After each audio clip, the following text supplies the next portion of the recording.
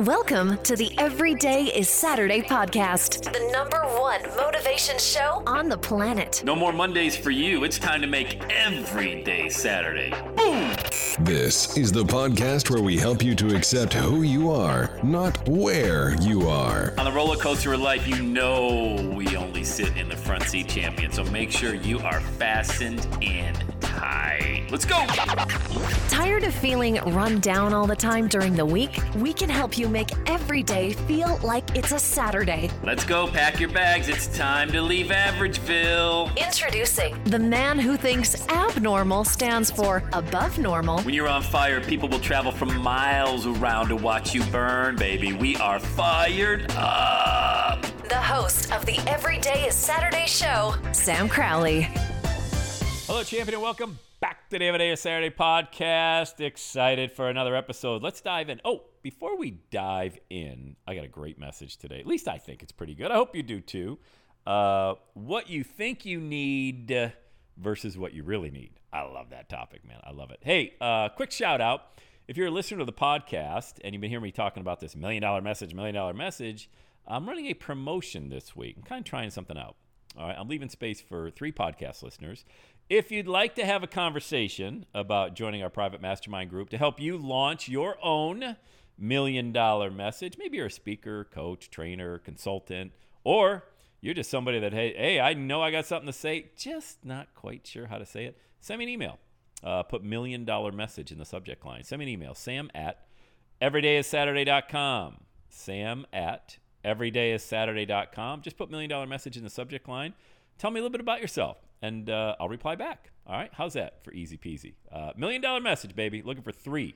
Got space for 3 in the podcast arena, the listener out there. Here's something that I've heard, and I believe it, and I know it's true, and let me know what you think as well. Most people think they need more than they do. Most people think they need more than they do, and then they end up settling for less than they can get. Wow. Let's dive into that one, man. I love these types of thoughts. They're like really like thinker. I love to think. Like I like putting my brain to work. So the first part of that, most people think they need more than they do. That would be the individual in a job, for example. And they're like, well, I can't quit my job because then I got to replace my health insurance. My 401k goes away and blah, blah, blah, blah, blah, blah. I got all these bills to pay. Hey, man, you got one life. That's about all I needed to hear. I heard that loud and clear. Somebody told me life is not a dress rehearsal, and I started thinking, hey, you know what? There's something to that, but then I went right to that phrase. Oh, I need this, I need that.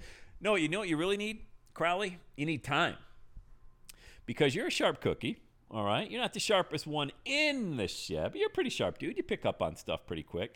If you had that hour commute back every single day, if you had all that just mind-numbing stuff sitting in meetings, you had all that wasted time back, you could do amazing things with your life. But you don't have that right now.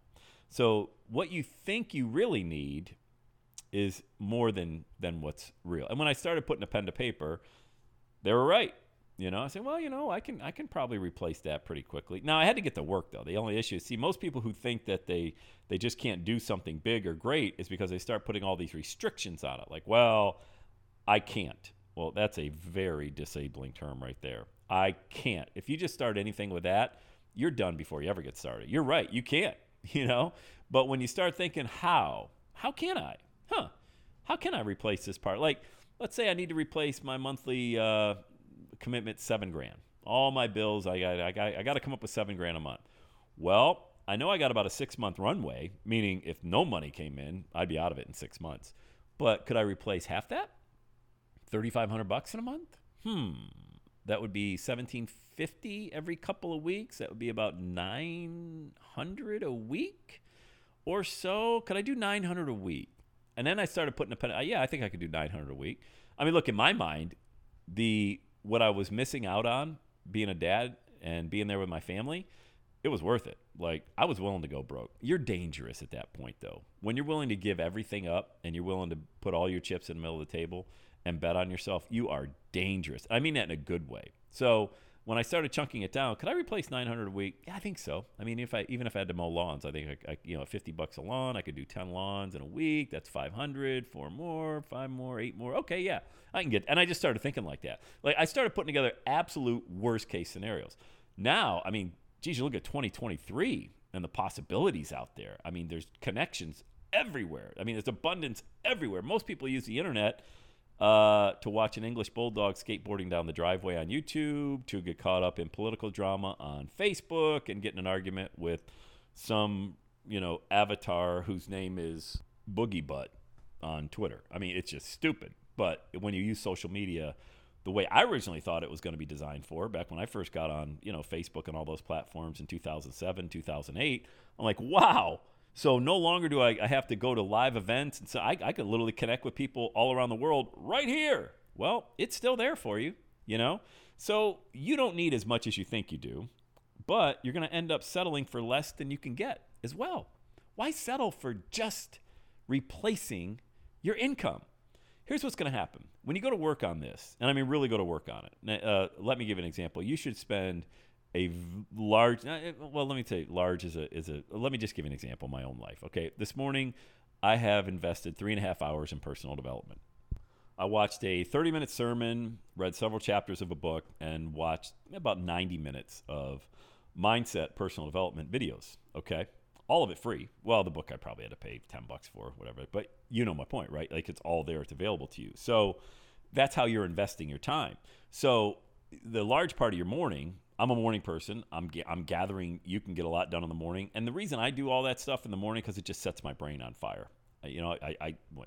Before I record a podcast, I want to get going. Like I want to activate my brain, show up as the best version of myself. So do you. So whether you write or you speak or shoot videos or you have meetings or you're on Zoom and things like that, you really got to activate your brain. You got to be hitting on the highest possible level that you can hit on, because when you show up for people, whether it's on a Zoom call, a webinar, something like that, you want the best version of yourself out there. I'm not saying a perfect version. There is no such thing, but at least the best version. Maybe for you that, an hour of your morning means going to the gym. Maybe it's jumping in a cold bath water. It's something to get yourself going in the morning. A lot of people don't do that. They jump right out of bed. They don't even realize, putting on my shoes and my clothes and getting dressed and shower and all that. They don't even know they're doing it. It's just robotic. There should be nothing robotic about your day. There should be nothing routine about your day. You should be activating your brain cells, because the rest of your body is going to flow from that. But don't settle for less than you can have. That doesn't make any sense. If you've put all this work in, why would you just settle for replacing your current income? Why not put a plan together that represents several $100,000 more than that, for example, And so that is the message that I want to share with you today. Let me say it again. Most people think they need more than they do and settle for less than they can get. All right, don't allow that to be you. You don't. You know what you need? You need more memories in your life. You need more experiences in your life.